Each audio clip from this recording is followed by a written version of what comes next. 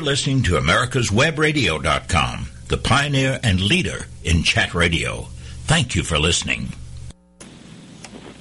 And good morning. Welcome to the Prologue. My name is Doug Dahlgren, and I'm very glad that you're listening.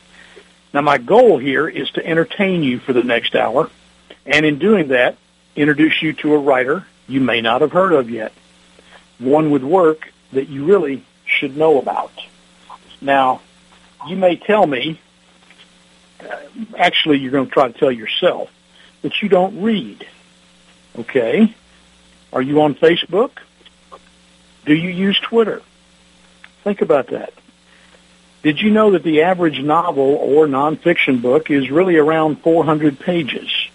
Now, that's a lot, you might tell yourself. But if you read just 3 pages a day, 3, you'd be over halfway through your third exciting novel in less than a year. So just think about that. Reading is a lost art, and there are a lot of good writers and a lot of good material out there, and I just hope that you'll sit back and let me introduce you to one this morning. Now, I'd love to hear from you. I'd love to get your comments and suggestions, and especially I'd love to get some recommendations for future guests on the program. Now, email me, if you would, at doug@americaswebradio.com, or you can use doug@dougdahlgren.com, whichever suits you. Now, this audience that you are a part of this morning is worldwide, and that includes many members of our armed forces stationed here and abroad. We here at America's Web Radio thank each of them for what they do every day to keep us safe back here at home. Our guest today comes to us from a beautiful scenic state we call Colorado. She's an author, an artist, a food and wine gourmet, and she's an avid reader. Her novel, Fettigrew Hall, is a suspenseful mystery that she calls The Biography of a House, and it's the first of a planned series. Now, the author is Anne Flint. The book is Fettigrew Hall, The Biography of a House, and this is your prologue. Following the death of her husband, Megan Redford returns to where she's been raised, across the sea in England. Megan finds, explores, and becomes obsessed with an abandoned Tudor mansion. Her fascination leads her to purchase and begin restoration of the house some locals believe to be haunted. A door that cannot be opened, a hidden passage, and ghostly happenings drive a trusted friend into madness. Can Megan save that house? Can she save herself? Fettigrew Hall, The Biography of a House by Anne Flint. Author Anne Flint is here with us this morning. How are you doing today, Anne? I'm great, Doug. Nice to talk to you. Well, thank you for being here, and thank you for bringing us this exciting, ghostly little book you've got, Fettigrew Hall. Now, in this, you take us back to England, and Fettigrew Hall is an old English Tudor home. Is it a real location, a real house? No, it is not. It comes from my imagination, but it is based on 3 houses there that inspire me. There's a castle called Scotney Castle that has romance. It's very beautiful, and it's surrounded by a beautiful lake and moat. There's Stokesay Castle that is a bit like, well, it has a jettied window that hangs out over the ground, and it is similar to what I've described in my 13th century book. The character in that book builds this beautiful window for his wife so that she can do needlework. And then lastly, it's based on Little Morton Hall, which is more like a house rather than a castle. And it looks a bit more like what I describe in my book. Now, you've got a really personal interest in old houses, do you not? I really do. Is that what inspired you to write this work? You know, I suppose so. I love mysteries, and I love England, and that's probably just what led me down the path to do this. Now, your interest in old homes, you actually live in an older home there in Colorado, do you not? I do, yes.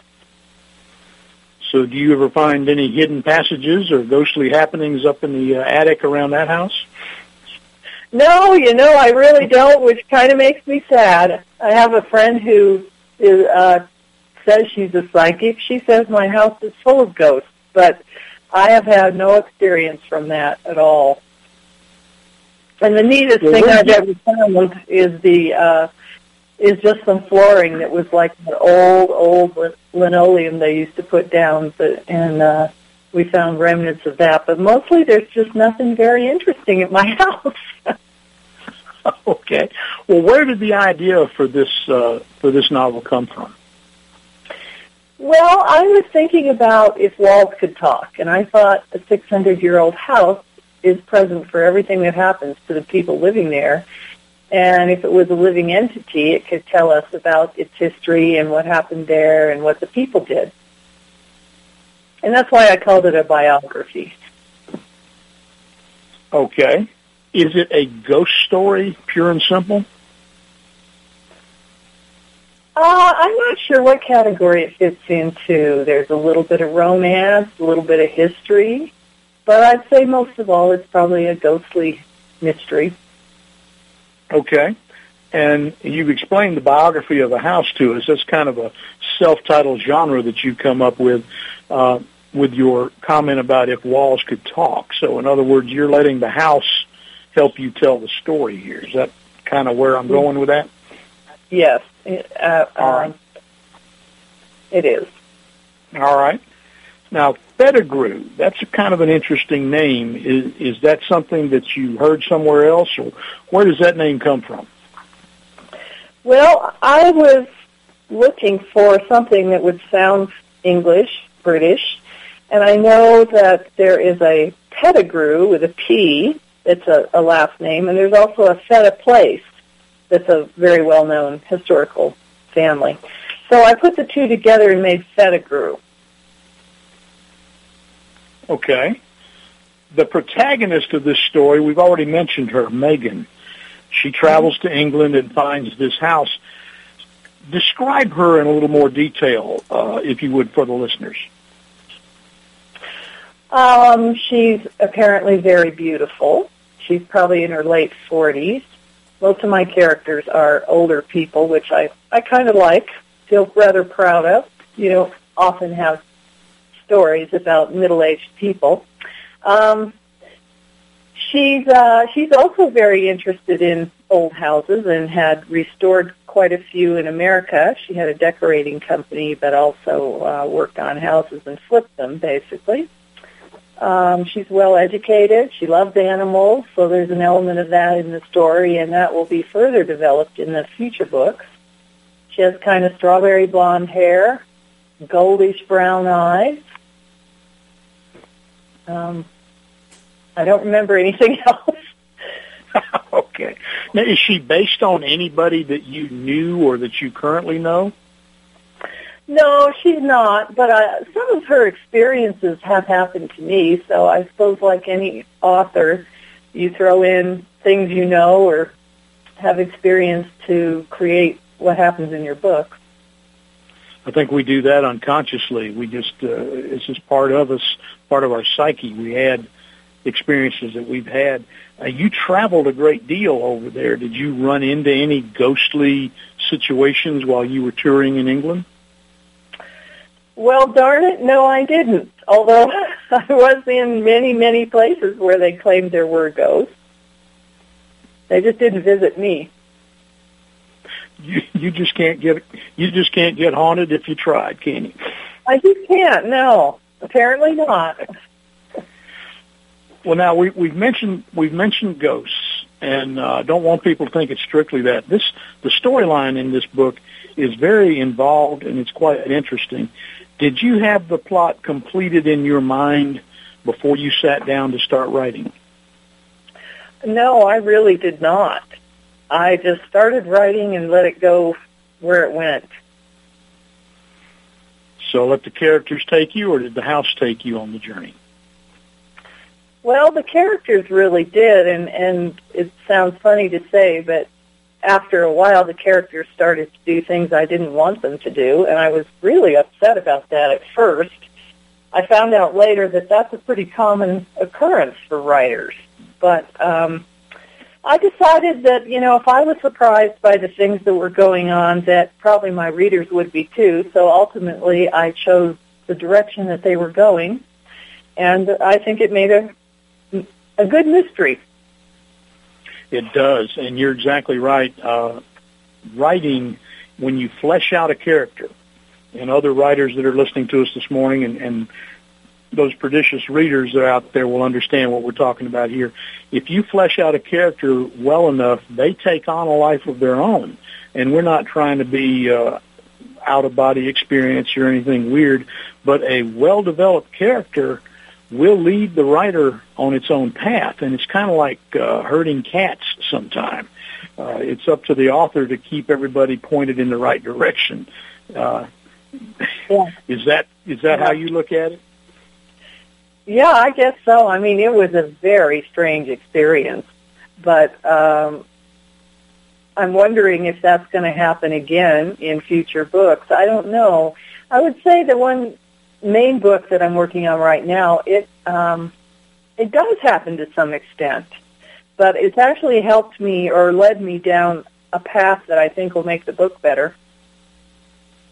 Well, now, you've alluded to the other book. You're working on a sequel to this one, and I don't believe we really have a title quite yet, but you're talking about this book back in the 13th century, or really at the start of when this home would have been built. You want to tell us just a little bit more about that?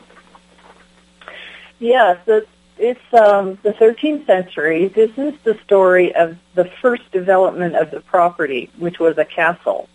So the house, Fettigrew Hall, doesn't really exist in the 13th century yet, but this story is about the Fourth Crusade and the men who went to fight that crusade in the Middle East, and also the main character, who's a young woman who is pretty much left in charge of this castle because most of the men who are able to fight have gone with their father and uncle, and other men who are too old to go and fight or too young start dying off, and a lot of the responsibility falls on her shoulders.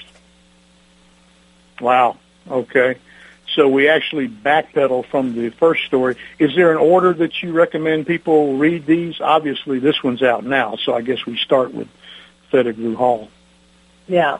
Well, Fettigrew Hall is a contemporary story of what is going on at the house currently. So the 13th century backs up to the very beginning of the story. I don't think you have to... We'll hear a little bit more about that when we come back, folks. We're here this morning with Anne Flint. She is the author of Fettigrew Hall, The Biography of a House.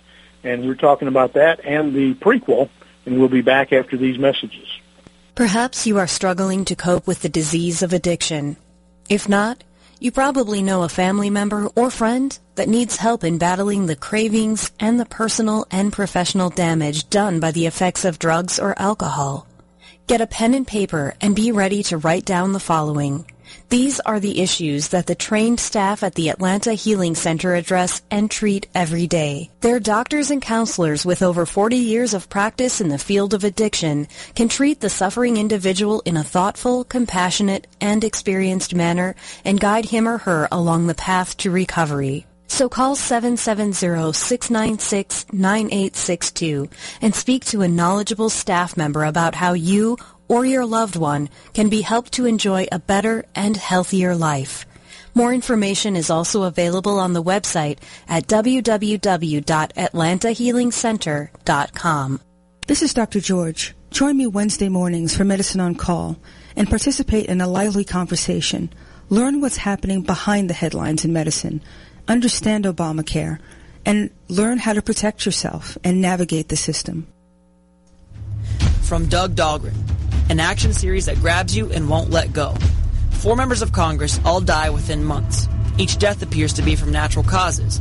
But when mysterious messages begin to appear in the form of quotations from long-dead Revolutionary War heroes, one reporter sets out to prove the existence of a serial killer. His search uncovers dark secrets and an assassin shielded by people who need the very services that only he can provide. The Sun, Silas Rising, a novel by Doug Dahlgren, in Kindle or paperback through Amazon.com. Did you miss a show that you really wanted to hear?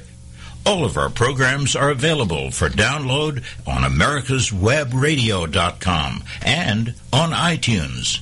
You can listen to your favorite programs on americaswebradio.com anytime you like. This is americaswebradio.com, the best in chat radio designed just for you. And good morning again. Welcome back to the Prologue. We're here this morning with Anne Flint. She's a Colorado writer that takes us on journeys to England and story about Fettigrew Hall, the biography of a house. Now, Anne, we were talking a little bit about the prequel when we had to break for the announcements there. This prequel is really to be read after Fettigrew Hall. You were telling us how it's contemporary. And finish your thought on that, would you? Yes, that's the 13th century, the beginning of the development of the property where the house ultimately is built. But in the 13th century, there was a castle there, which is in ruins in the current time. So I don't think you really have to read the books in order, probably. I try real hard to make someone who would pick up in the middle of the series would still understand what's going on and who these characters are, just for that situation where they might not have all the books available. So we'll see how that goes. You could read the 13th century without ever having read Fettigrew Hall, and it would make sense to you. You know, okay. They're not really related at this point. But at this stage of the game, we really don't have the 13th century book out yet, so we do want people to read Fettigrew Hall first. That's a good point. That's very true, yes. This is a good place to tell people, where can they find it? Where can they get more information about Anne Flint's book, Fettigrew Hall, The Biography of a House? I think it's pretty easy. You can Google my name, Anne Flint, or you can Google Fettigrew Hall. Both those searches come right to the top. My website is www.fettigrewhall.com. You can purchase Let's the book. Spell that for them. Spell that for the folks. It's F like F like Freddie, ETTIGREW,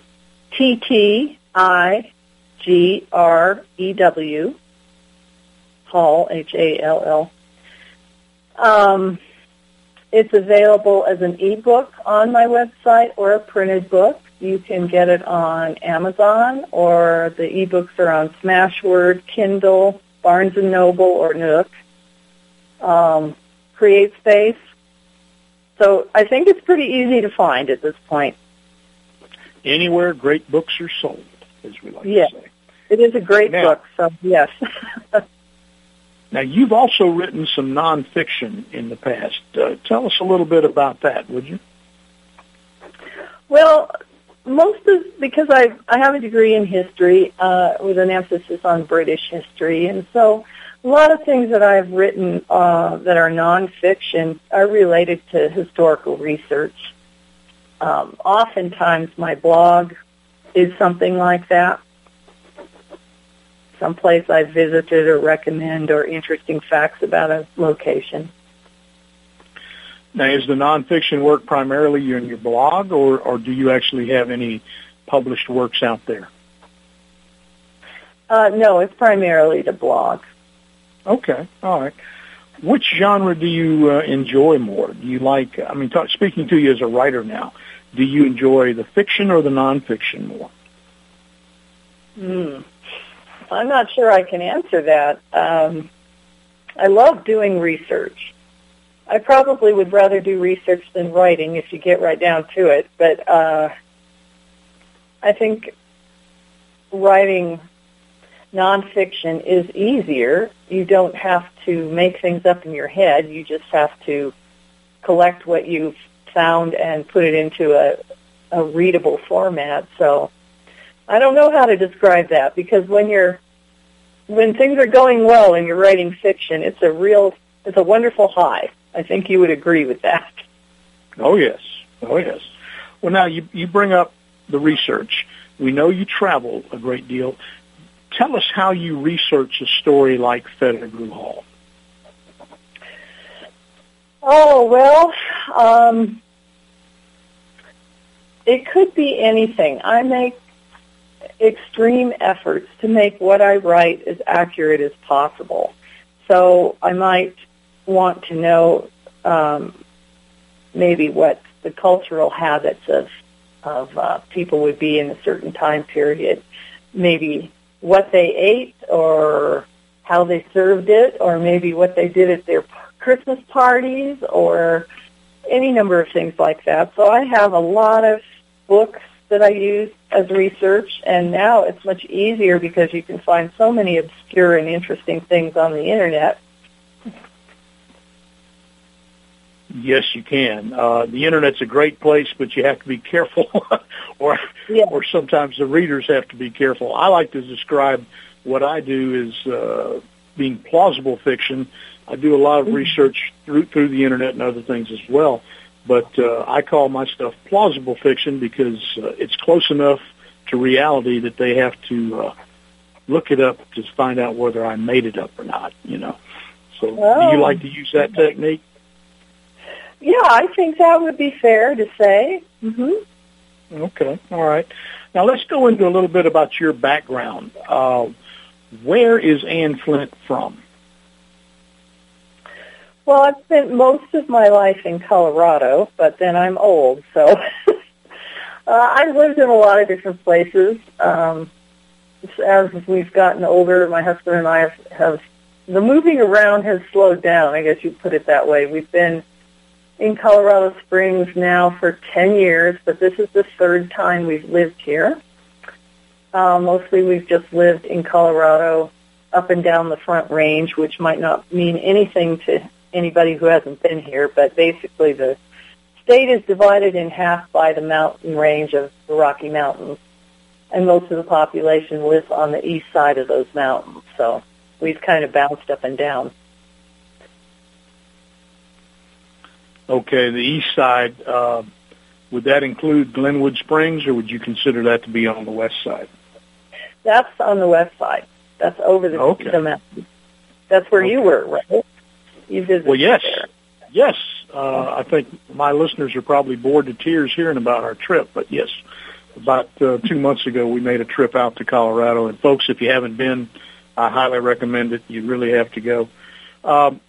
Tell us a little bit more about yourself. Now, you moved around. You didn't mention all the states that I know you have been in, like Michigan and all that. Give us a recap. Tell us where all you've been in this country. Oh, goodness sakes. Well, I was born in Wisconsin, but I was living in Michigan by the time I was 3.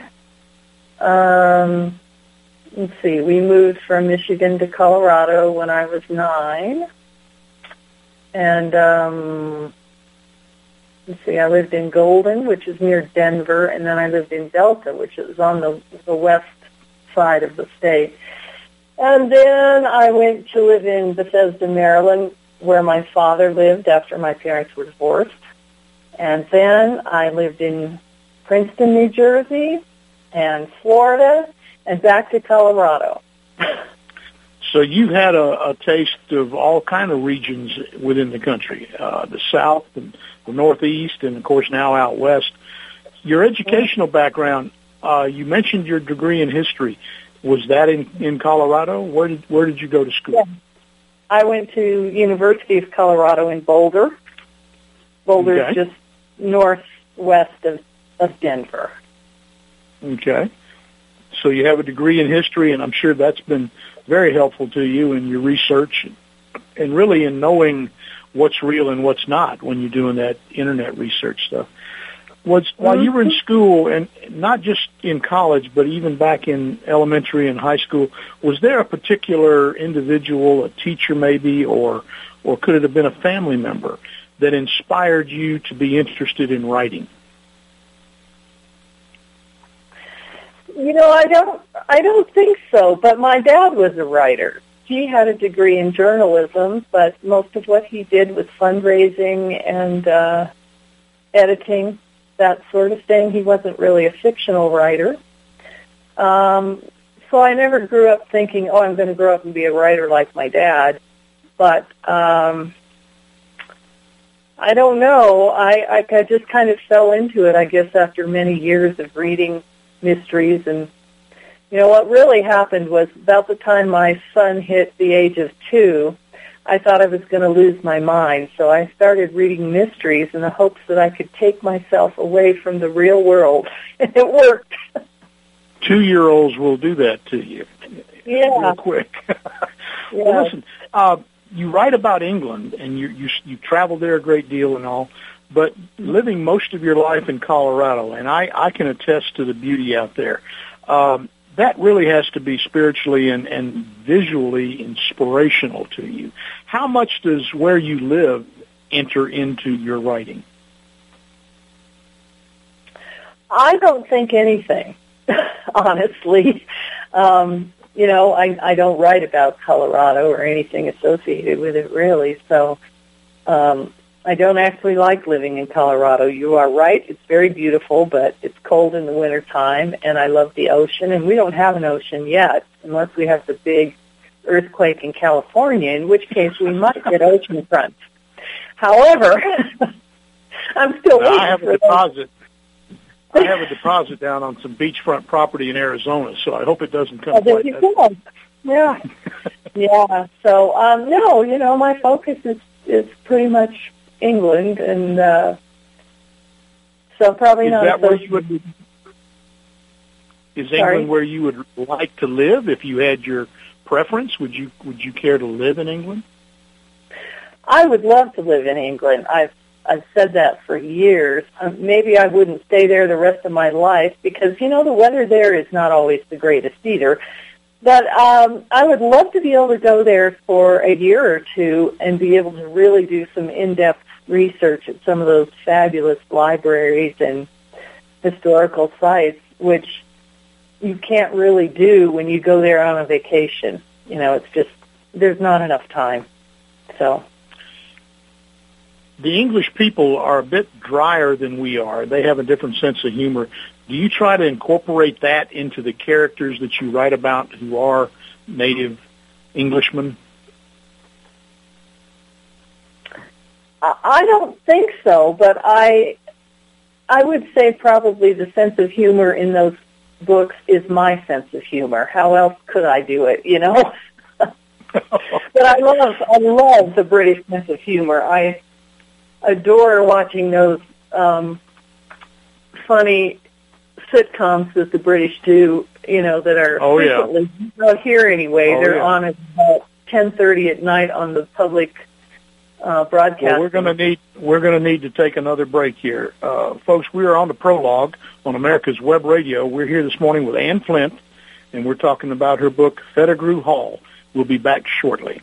The Docs for Patient Care Foundation is your way to join the fight and become a member of an organization created by doctors for patients dedicated to fighting for your healthcare freedom and preserving the doctor-patient relationship. Get a pen and paper. Write down www.docsforpatientcarefoundation.org. That's www.docsforpatientcarefoundation.org. Go to our site and please make a generous tax-deductible donation and join the fight today. Thank you. This is Daryl Pullis inviting you to listen to America's Homegrown Veggie Show right here every Saturday morning at 10 Eastern Time. Great guests, great tips, and valuable information about growing your own vegetables, fruits, and herbs. When 4 members of Congress all die within 4 months, each of their deaths appears to be from natural causes. But when mysterious messages begin to appear in the form of quotations from long-dead revolutionary heroes, one reporter sets out to prove the existence of a serial killer. His search discovers dark secrets and an assassin shielded by people who need the very services that only he can provide. The Sun Silas Rising, a novel by Doug Dahlgren. On Kindle or paperback through Amazon.com. Whether cruising the strip in a 57 Chevy or taking the family on a vacation in a 71 Oldsmobile Vista Cruiser, you need to tune in to Classic Cars with Steve Ronaldo and Jim Weber every Saturday from 8 to 9 a.m. on americaswebradio.com.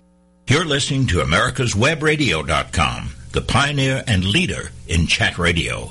Thank you for listening. And we're back again. We're here on the prologue this morning. We've been talking with Anne Flint. Her book, Fettigrew Hall, The Biography of a House, is a little ghostly story about an old mansion in England. And we've been talking with Anne about her research for that book and where she lives in Colorado, and she says that that doesn't influence her. I don't know how living out there could possibly not influence somebody, but she's pretty firm in her statement that it doesn't. So we're going to take that as fact and move along here. Now, we mentioned early on, Anne, you are also a professional artist. Tell us a little bit about your artwork, would you?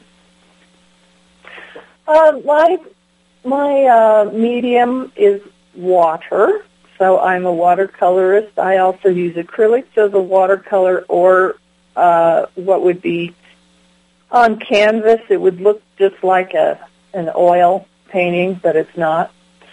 So almost everything I do is very realistic.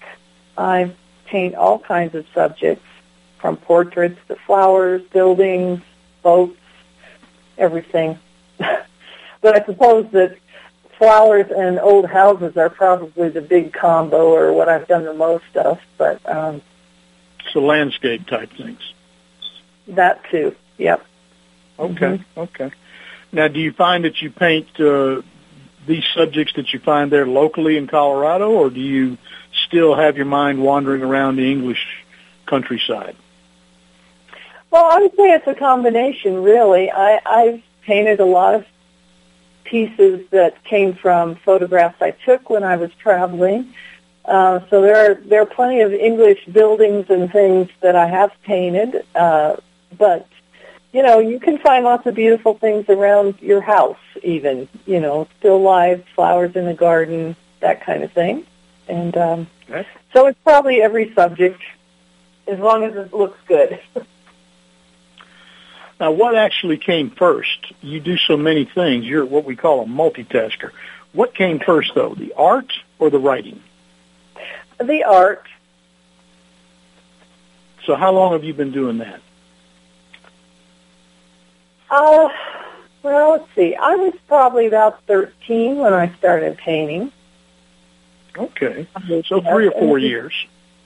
Yeah, that's about right. Okay. Yeah, I didn't study art formally in school, but when I was, in my 40s or maybe not even that old, I started to take some art classes from local artists. So I did that for many years, different teachers, and really spruced up my skills that way. Now, your art, is it commercial? And by that question, I mean, is it something that people can buy if they're interested in it? They can. I used to have it in galleries. I'm not doing that right now. Most of my artistic energies, I guess you would say, go into writing or fixing up the house that I live in now, which I really enjoy doing. But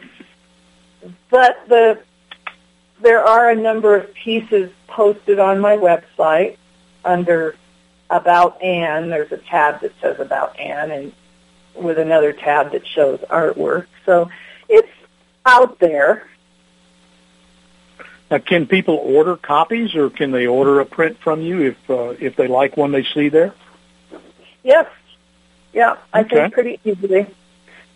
And again, the main website is the www.fettigrewhall.com. Is that right? Yes. Okay. All right. So, folks, if you're interested in some really nice watercolors, landscapes, and pictures of flowers and things like that, I want you to go to Anne's site, check out her books, and also check out under About Anne, and you can get into the area that shows some actual pictures of her artwork. Now, your cover, Fettigrew Hall, is a piece of artwork. Did you design the cover art for your own book? I did. That painting is actually a painting from the 1800s by a man called George Fettigrew, who's British. He painted the Little Morton Hall, which I mentioned earlier, did a painting of that house, and I thought it was close to what I described in my book, and so since that picture's in the common domain, I wasn't worried about copyright or anything, and I took it and photoshopped it a little bit to make it look closer to my description, and that's what I used for the cover.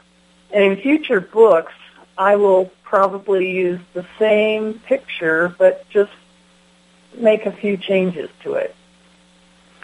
Now, listeners, if you're, you can go away from the page without losing the broadcast here. You can actually go online and go to Ann's website and see a picture of this book and see what we're talking about. It is a rather ghostly-looking house, and I think you'd be interested in seeing that. So get away and go over there and look at www.fettigrewhall.com and look around while we're talking here. We've already discussed your research. You did a great deal of research in getting ready to write this book, and you traveled to England many times. When you were on site, what did you do specifically while you were there in England as far as researching for this book? Anything in particular you can tell us about? Well, when I'm there, I take a lot of pictures. I almost always buy their official tour pamphlet of whatever location I'm at so that I have information. Now, back when I started doing that, we didn't have the Internet as a resource. But now we have wonderful things like Wikipedia, and the locations have their own websites and that kind of thing. So you can gain a lot more information.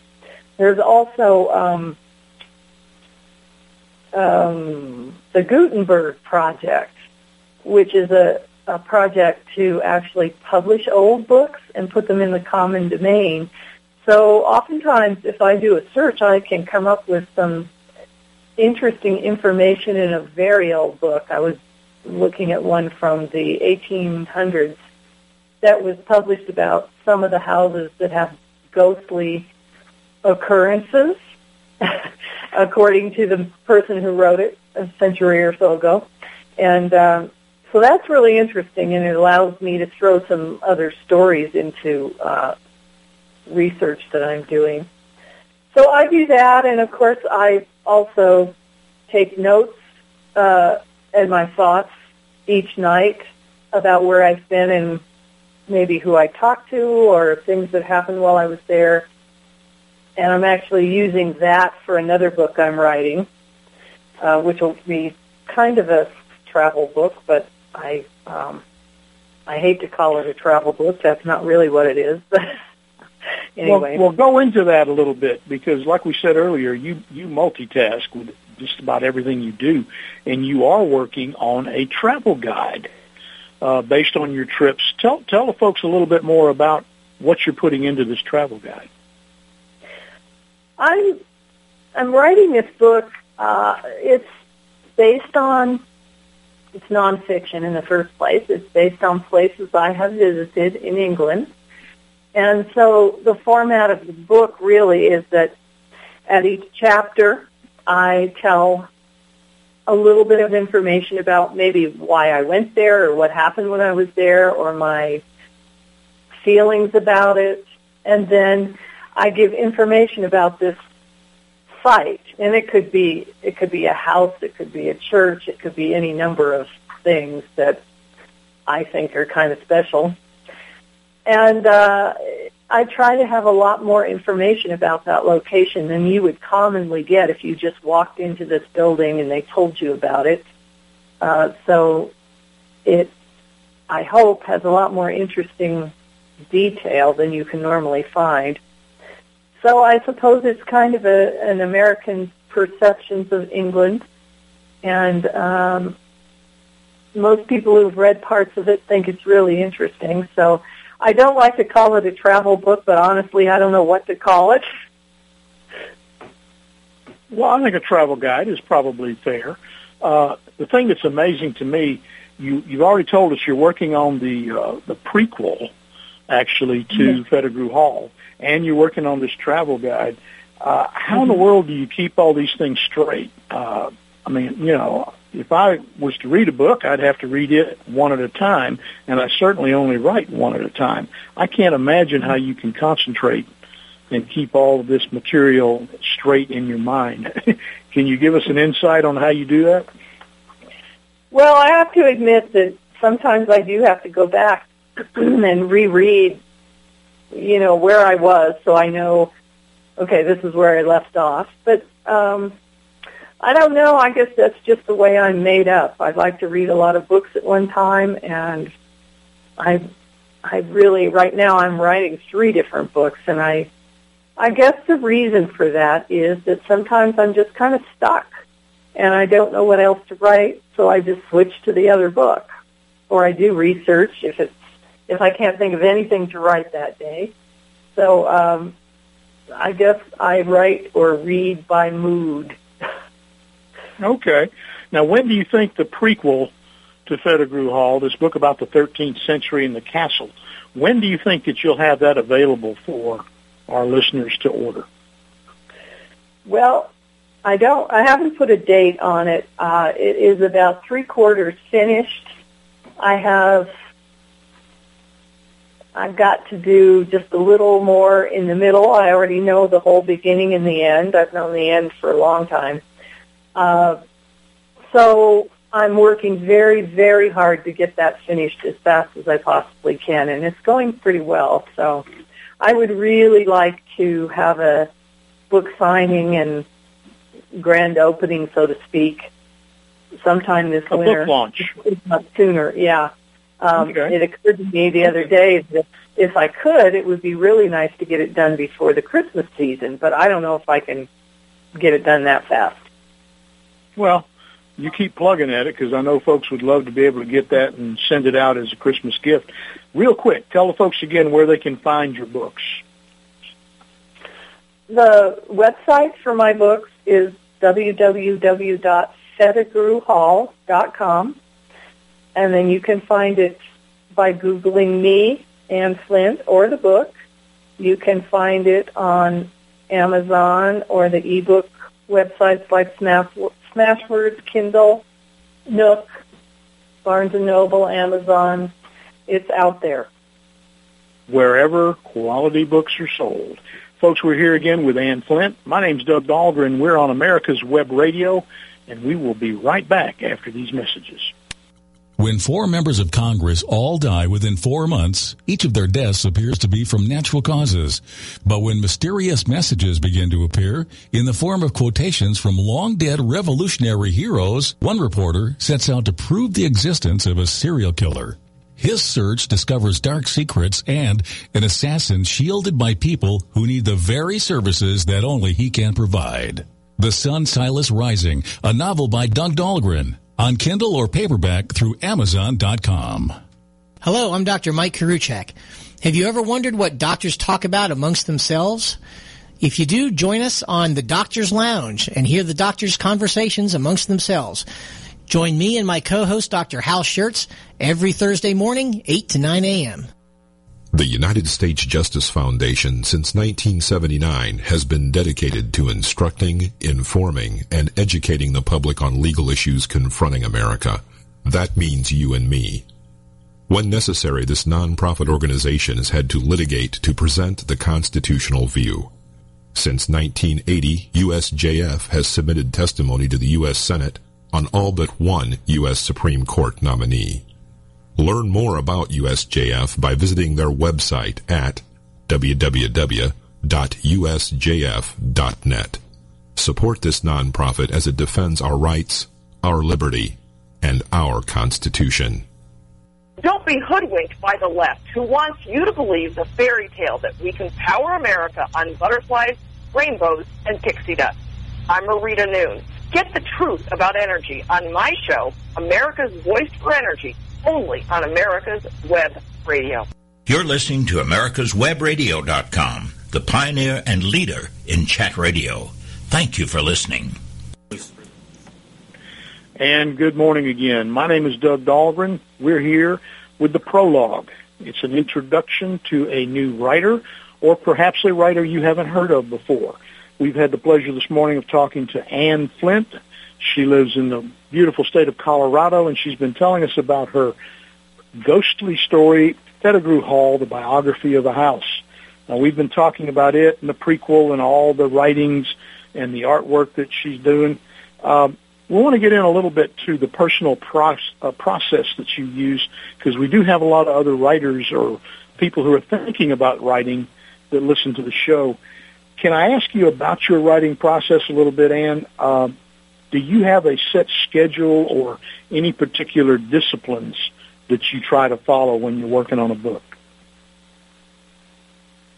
Well, I certainly had no process whatsoever when I wrote the first book, and I think that I'm more of a pantser, i.e., I don't really start with a plot, I just start writing.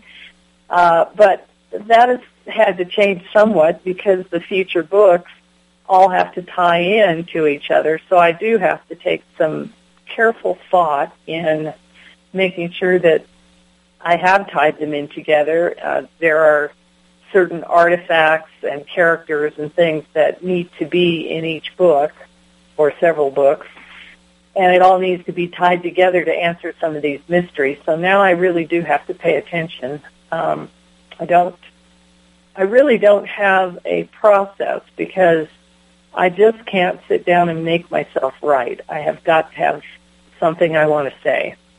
So I don't have a rule like I sit down and write 1,000 words every day, or I can't really force myself to write, is the point.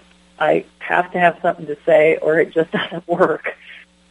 Well, I agree with that totally. I've had some folks on, some guests who are much more strict and say that they do tell themselves that certain hours of the day they sit down and write. And I guess the point of it all is that everybody's different. So if you're out there and you've got an idea, don't feel like you have to listen to Ann or me or anybody else that you've heard. Go about it your own way, develop your own style, I guess is the best thing. Do you have a particular area of your home that is your writing zone, like an office or a particular room that you use? I'm in the corner of the living room. Our living room's kind of L-shaped, and I'm kind of stuck over in the corner with a desk and a computer. And that's where I do most of my writing. But if the weather is really good, I will take my laptop outside sometimes on the patio. Also, I have a good friend who's a writer, and she and I collaborate quite a bit. So sometimes I'm at her house writing. And I really don't know what I would do without her. She's just terrifically helpful to me, especially when I'm stuck on something. Well, do you want to give her a shout-out? Does she want her name out there? Or? Well, yeah. I dedicated Fettigrew Hall to her. Her name is Tatiana Coed, or Toddy is her name. Toddy. And well, hello, Toddy. She's a wonderful writer. Maybe you'll interview her sometime when she's done with her book. I hope she'll reach out to me. We'd love to talk to her about doing just that. Now, you addressed writer's block already. I don't know if you're aware of it or not, but you said that by the fact that you're into so many different things at the same time, that you really probably don't experience writer's block. If you get stuck on one, you move to the other one. Now, in the writing arena, I don't relate to that at all. I do sometimes get blocked, and I don't try to worry about it, but I can relate to what you're saying from my past careers perfectly, because I usually was multitasking in what I did, and if something bored me or I got stuck on it, I'd go over and do the other for a while. So I guess that's it. Would your counsel to new writers be to not worry about writer's block, or what would you have to say to them about that? Well, it's very, very frustrating, and I don't know why it happens. I don't know how it gets fixed. I don't understand it at all. And, like any other writer, I've probably read 1,000 articles on what to do about it. I don't think any of them are the answer necessarily. But, since I enjoy research and I have to do research for what I'm writing, I can very oftentimes just switch to something I know I need to be working on and ignore the writing part until I'm able to write again. It's an unpleasant experience when you can't write. Even for somebody that's got all the different irons in the fire. Yeah. Okay. Now, have you ever surprised yourself while you're in the process of writing a book? That may seem like an odd question, but... Well, yeah, I've been surprised a lot. Like I said before, when my characters went off in a different direction than I had planned it, I was very surprised by that. But not to brag or anything, but I think sometimes when I go back and read something I haven't reread for a long time, or I wrote quite a long time ago, and I look at it and go, well, that's really good. I like that. So sometimes that surprises me. When you're not writing... Oh, I'm sorry, I interrupted you. Go ahead. Oh, I just had a second thought about that. The other thing that happens now and again is I'll read something I've written before and go, oh, I totally forgot I wrote that. It's just kind of embarrassing, but it happens. You should try doing interviews. Yeah, it's the same question.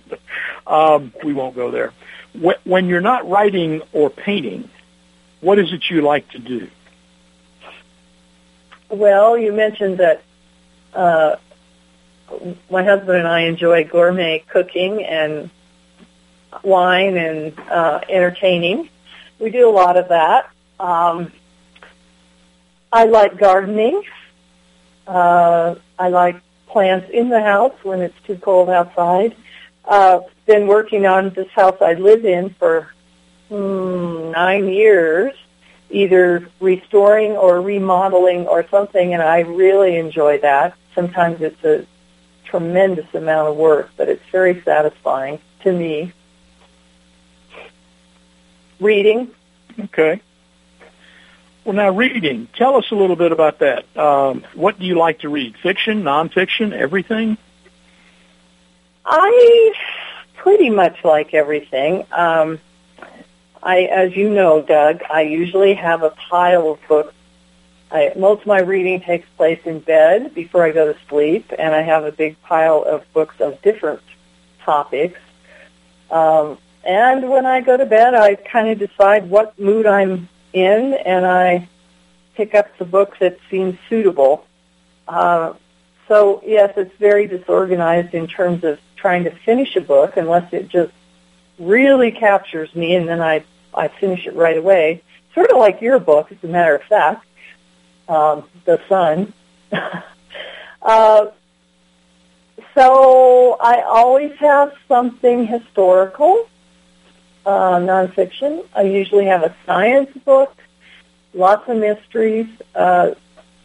Very often I'll read a bestseller, sometimes biographies. So, yeah, I cover a lot of topics, I think. Do you have any particular favorite authors? I do.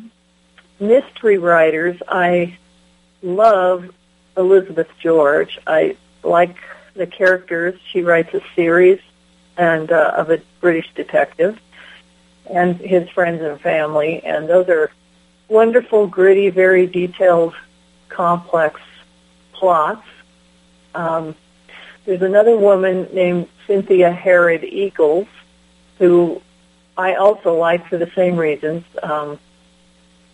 She's a wonderful writer. There's a guy named Len Dayton, who I'm not even sure he's alive anymore, but he wrote The Ipcress Files, which was a movie, but he's written a whole series a spy series, but I think there's 9 or 12 books in the whole series, but the characters he develops are simply wonderful. But there are a lot of others, too, that just depends on the mood, I guess. Okay. I like your book. Oh, well, thank you. Well, I'm glad to hear that. We mentioned earlier that you have a blog. Tell us a little bit more. What do you write in your blog? Just whatever comes up, or are you communicating with your fans through this blog? Yes, I have a blog which is, most of the time, it's something either entertaining, educational, maybe it's funny. I think you need to be restricted in how many times maybe you contact your fans. I don't think anybody wants to hear from you daily. They oftentimes recommend blogging every day and tweeting every day and all of this stuff. And, we're all overwhelmed. We all get way too much email. And I don't want to write anything unless it's something I feel is really going to be of value to my followers. So Okay. I don't blog more than maybe once a month, maybe every 6 weeks. Sometimes it's longer than that, but most of what I write is probably educational and usually about... And folks can find this blog on your website with all the other information about you and your books. That's www.fettigrewhall.com. Now, is there, real quick, anything that we've left out this morning, something that we need to touch on? Well, I think you've done a great job. I can't think of anything that we missed. Well, I thank you. Folks, I want to thank Ann for being here this morning and thank her for bringing us Fettigrew Hall, The Biography of a House, and also word about the prequel, which is in the works, and her travel guide and all the other things that Ann is involved with. You can find information about her through Google. Just look up Ann Flint, or you can go directly to her website, www.fettigrewhall.com, and learn more about it. Ann, thank you so very much for being here this morning. I really appreciate it. I hope you've had a good time. Thanks very much, Doug. I did have a good time, and I appreciate it. And when that prequel is out, we're going to see if we can't get you back on, okay? Excellent. Okay. All right. Now, audience, you have been introduced. That has been your prologue. The next move is yours. I want you to get on the Internet. I want you to look up Fettigrew Hall, The Biography of a House, everywhere that great books are sold. And today, that's going to wrap up this episode of the prologue with Doug Dahlgren. Now, be sure to check out the archive section at americaswebradio.com for podcasts of this and all past shows. They're there, listed in chronological order, reverse, and you can find them on Fridays, posted at 11 o'clock is our time slot normally. So now, if you or anyone you know has a book, new music, or just an interesting story that they'd like to tell, I want you to tell them about us so they could possibly be a guest on this program. Now, in order to do that, they just need to email me at doug@americaswebradio.com or doug@dougdahlgren.com. Tell me a little bit about yourself and book or whoever they are, and we'll see about getting you scheduled for a future episode. Now, for today, I am Doug Dahlgren. For my guest this hour, Ann Flint, and for our patient station owner and engineer, Mr. David Moxley, I say have a great weekend. Take care of yourselves and each other. Read a book, Ann Flint's or maybe one of mine. And I'll see you all again in just 167 hours. Take care now. You're listening to americaswebradio.com, the pioneer and leader in chat radio. Thank you for listening.